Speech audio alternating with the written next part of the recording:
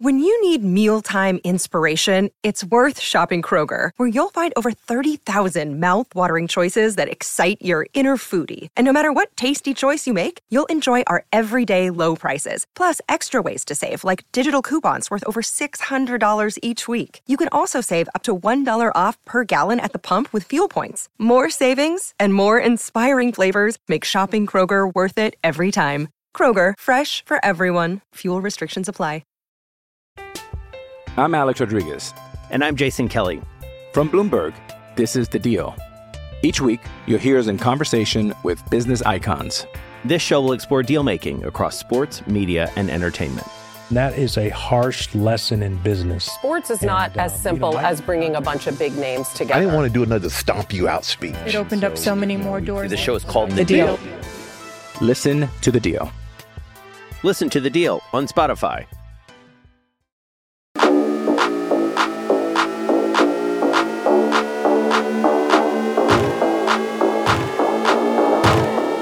Hello and welcome to the Ramon Foster Show, brought to you by the Get-Go Cafe and Market, where they're open for business, serving hot, fresh food 24/7. Moan, what's going on this Thursday? Not a whole lot, man. You know, pushing through, ready for the weekend, because weekends mean football.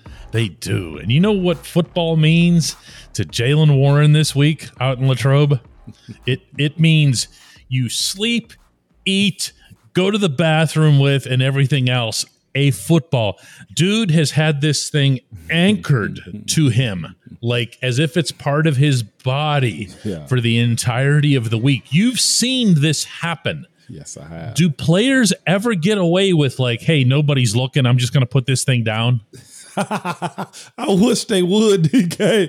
You hear me? Because when a fumble happens, whether it's at the fault of the offensive line by getting the quarterback sacked and he loses it, or whether it's a running back that has the perfect defender on him that rips it out no matter what, or whether it's just a guy carelessly carrying the ball around. Like, it's like one of those like it's one of those like record player screeches on like the game plan, because it really does. It ruins the drive. It does.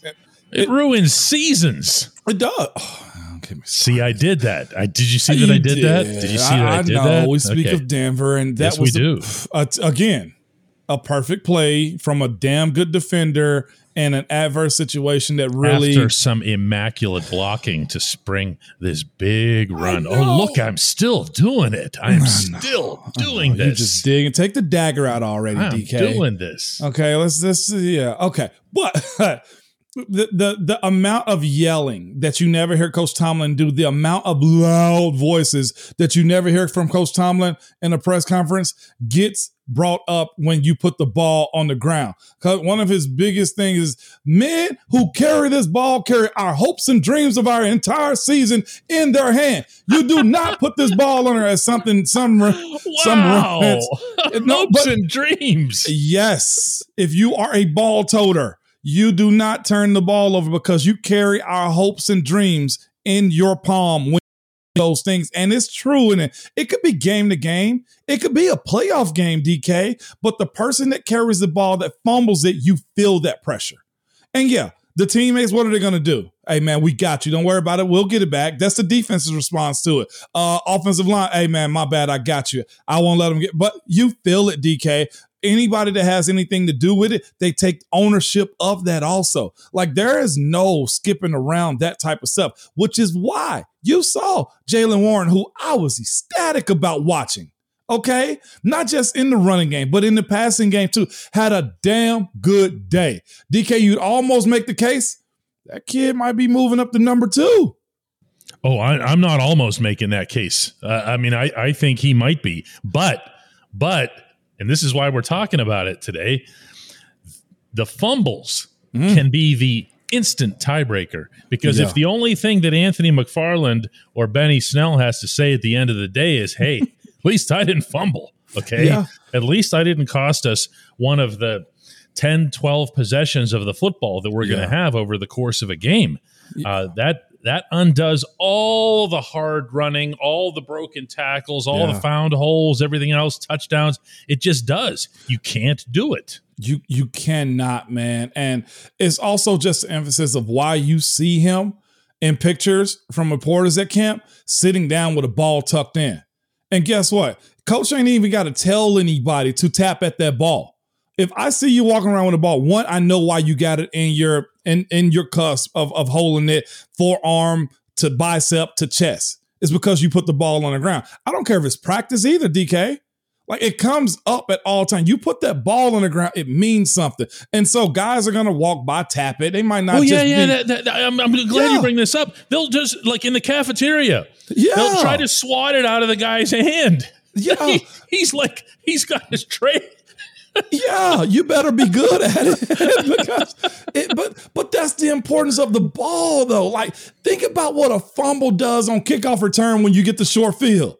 Think about your kickoff coverage team knocking the ball out and we got the ball on the 10-yard line. Like, it can really flip the game over. And that's why it's so stressed. Let's talk about the mental component too, because look, I mean, there's how do you say this? Like, if you think about like a child in a schoolroom, because this is, you are basically treating somebody like a child here. Yeah.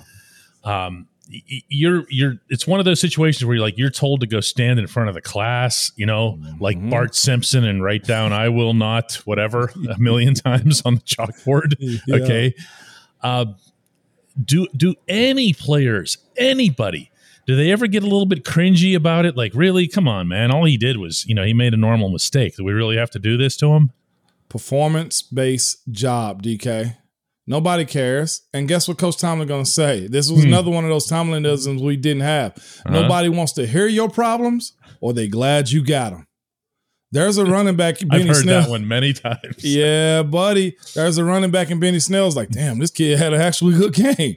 Well, he fumbled, to your point earlier. And then it's this side of it too, DK. Whenever you do fumble, though, you hope it's that one, or you better make sure it's that one. Because if we get to another game setting, DK, and he puts it on the ground again, only two. Oh, well, it's a problem.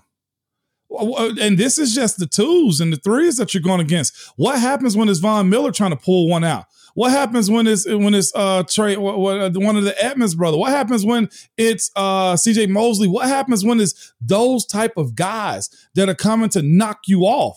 Oh, and I don't want to hear, I didn't see him. No. You carry that ball a certain way all the freaking time. And because of that, if it's more than once, DK, then we got to find somebody else going to do that job because, again, you're carrying our hopes and dreams with you.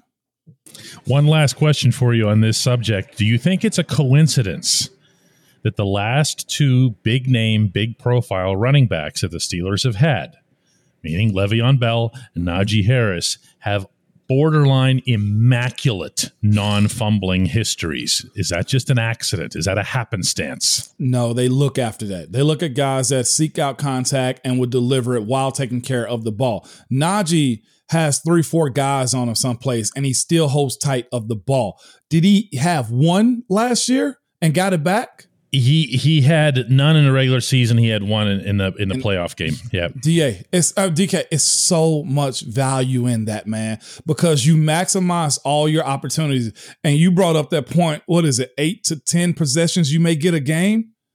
That's not a lot.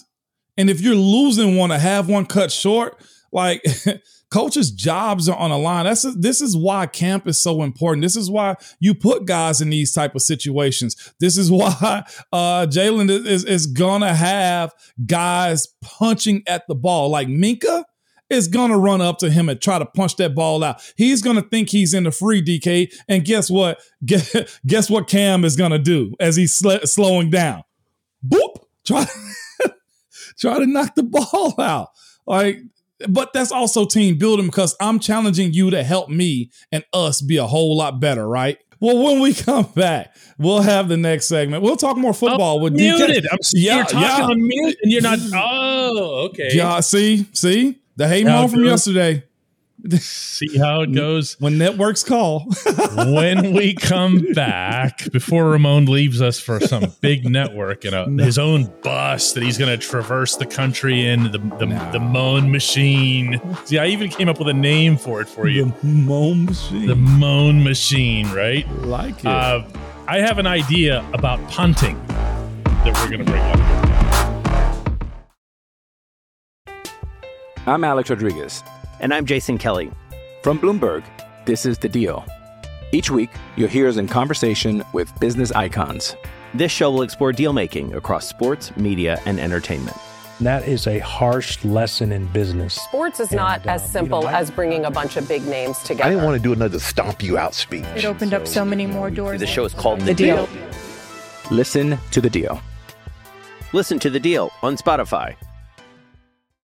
With threats to our nation waiting around every corner, adaptability is more important than ever. When conditions change without notice, quick strategic thinking is crucial. And with obstacles consistently impending, determination is essential in overcoming them. It's this willingness, decisiveness, and resilience that sets Marines apart. With our fighting spirit, we don't just fight battles, we win them. Marines are the constant our nation counts on to fight the unknown. And through adaptable problem solving, we do just that. Learn more at marines.com.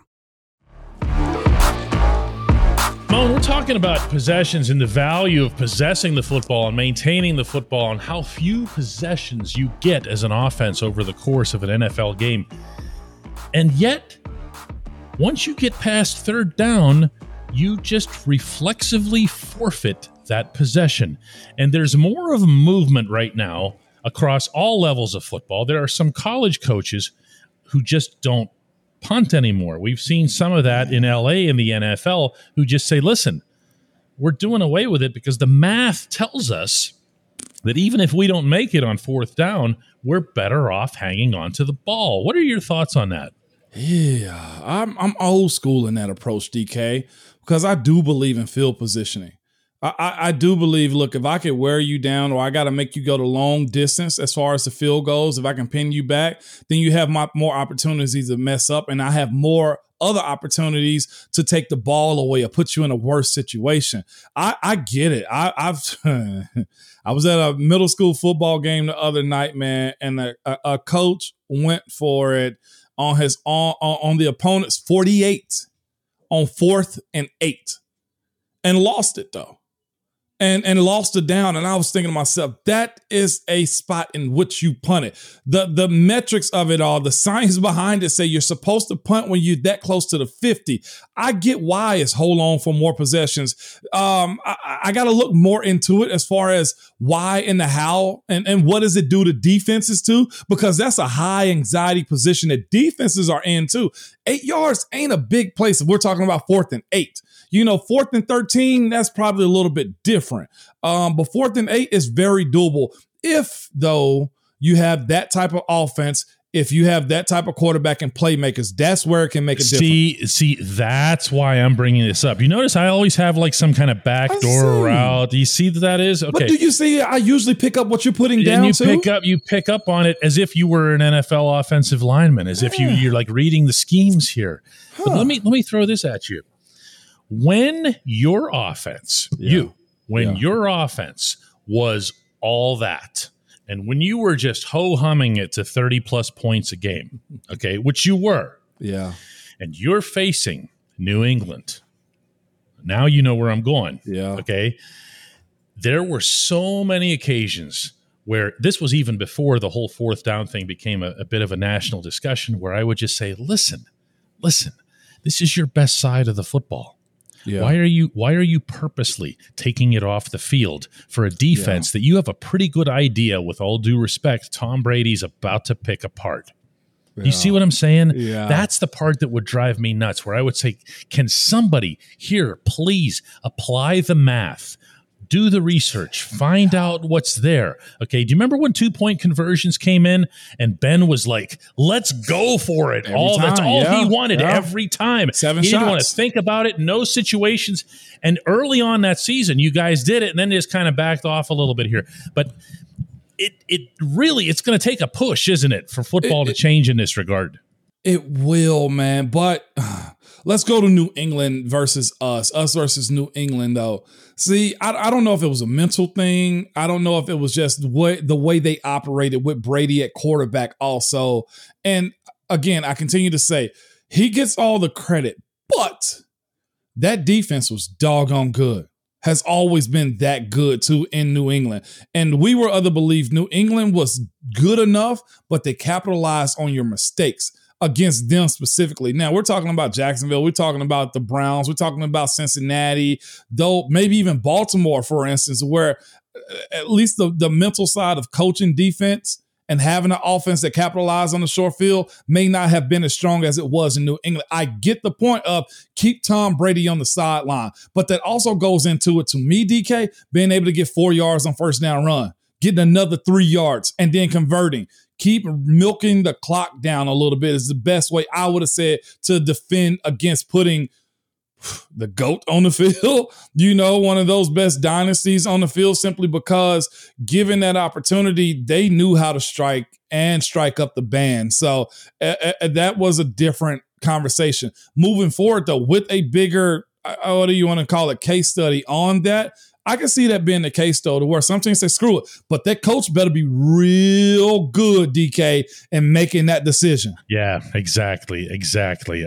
My own thought on it, very briefly, is that I believe it needs to be more situational than the way some coaches apply it. Like, I'm with you. When you get to 4th and 13, it's 4th down and you're at your own 20 and you're up by 10 points or something. Get that football out of there. You can't have an absolute position on this.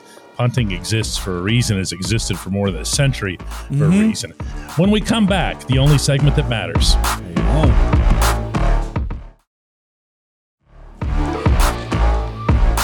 Welcome back to the Ramon Foster Show, starring, not coincidentally, Ramon Foster. It's time for the only segment that matters, and that would be the Hey Moan segment. And today's entry comes from Jim Fairfield, and he's responding to our show earlier this week in which you went at fans who booed Mason Rudolph. And I got to tell you, Moan, when you told me you were going to do that, I was going to tell you that in this line of work, that is touchy territory. I know. Okay? Yeah. But man, did you get these people, like the support for your position was overwhelming. Go ahead. Well, and I'm going to read the Hey Moan question is from Jim Fairfield, who says, "Hey Moan, I too hated seeing Mason get booed. He doesn't deserve that treatment, but with all our love for the Steelers and fans, they could be a hard bunch. I'm a Pittsburgh native, and I'm old enough to remember how the fans almost broke Terry Bradshaw's spirit. Even Steelers Nation has a not so pretty side. There's a lot of that came here, and it was, almost overwhelmingly. Jeff Rossi says, "Hey Moan, I was at that game, and I immediately said the same thing." Yeah. The fumble that we got back, by the way, was Dan Moore's fault. The Boo Birds were out in full force that night, specifically for Mason, and I could name a handful of guys who played way worse. So what about you? How do you feel about the reaction that you got? I thought it was mostly positive. For the ones, I saw some comments. I don't know if they listened to the entire episode to actually heard what we said about it. As far as, some people's like, well, I can boo him if I want to. Listen to me. I got no problem with you booing Franco Harris, Ben, Troy, Coach Tomlin, me, Marquise. Look, I have no problem with it. The problem is when you're performing bad. Mason had simply taken the field, and there were boo birds coming out. That was the issue. So I needed to clear that up. It was him simply walking on the field. Boo! Come on. Yeah, I paid more attention, to be honest with you, to the sack because it was a lot louder. But yeah, that had nothing to do with him. If you were born Dan Moore, do that to him. And guess what? He probably say, I deserved it. Yep. Because that's the thing about players. When you had a trash game. When you stunk it up. Well, Dan Moore didn't have I'm just throwing this in here because I know you feel this way too. Dan Moore had a decent game overall, yeah, he did. But that play was 1,000% on him.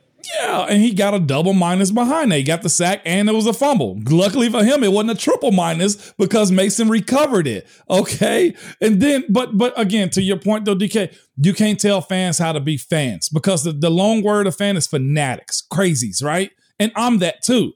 But when a guy takes the field in an audition, because that's what it is right now, like you can't say that Mason hasn't at least tried to give his all. Does he have to work on his short game? Yeah. Like the almost picks that he had. Hey, You had somebody praying for you, my guy, because those could have easily been picks in the other direction, and they weren't. Right between the numbers. Right between the numbers. So I'm with you. Okay, if I give up a sack, he's like, Mona, you need to go ahead and retire. You know what? I probably knew it, and I probably deserve some booze. Like, it's been times we go out there with a ball in a really good situation and field position and can't get a first down. And I will never forget this lady, man, running down to the freaking front stands. You guys suck. You ought to be ashamed of yourselves. And all I do is look back, shut up, lady, and be like, you right, though. In that order? I mean, in that order. Yeah, shut up, like, lady, and you're right, though. Those ain't even your seats. Go back up top is what I was thinking. But she wasn't wrong. That's a part of being a public figure is you're judged on how you perform. But a guy simply walking on the field who also probably had the best throw of the night, you can't do that. You can't just – it's not like this is a season-long, like, bad play. This was the first friggin' audition. You can't boo for simply walking on the field. That was what my problem was. And the only negative responses that we got to a lot of that was when people who were coming at me for trying to explain, not defend, not excuse, but explain why people might have been doing that. In Pittsburgh, we have a tendency to try to vocalize our broader sentiments in something like that. One of the better examples I can give you, the worst trade the Pirates have made, well, one of the worst trades the Pirates have made over the last 20 years was sending Aramis Ramirez to the Cubs for a bunch of nothing. They did it. It was a clear cash dump, no other purpose to it. Aramis did nothing wrong in this equation. All that happened was that he was traded to Chicago, and he wound up being a very nice player with just a terrific major league career.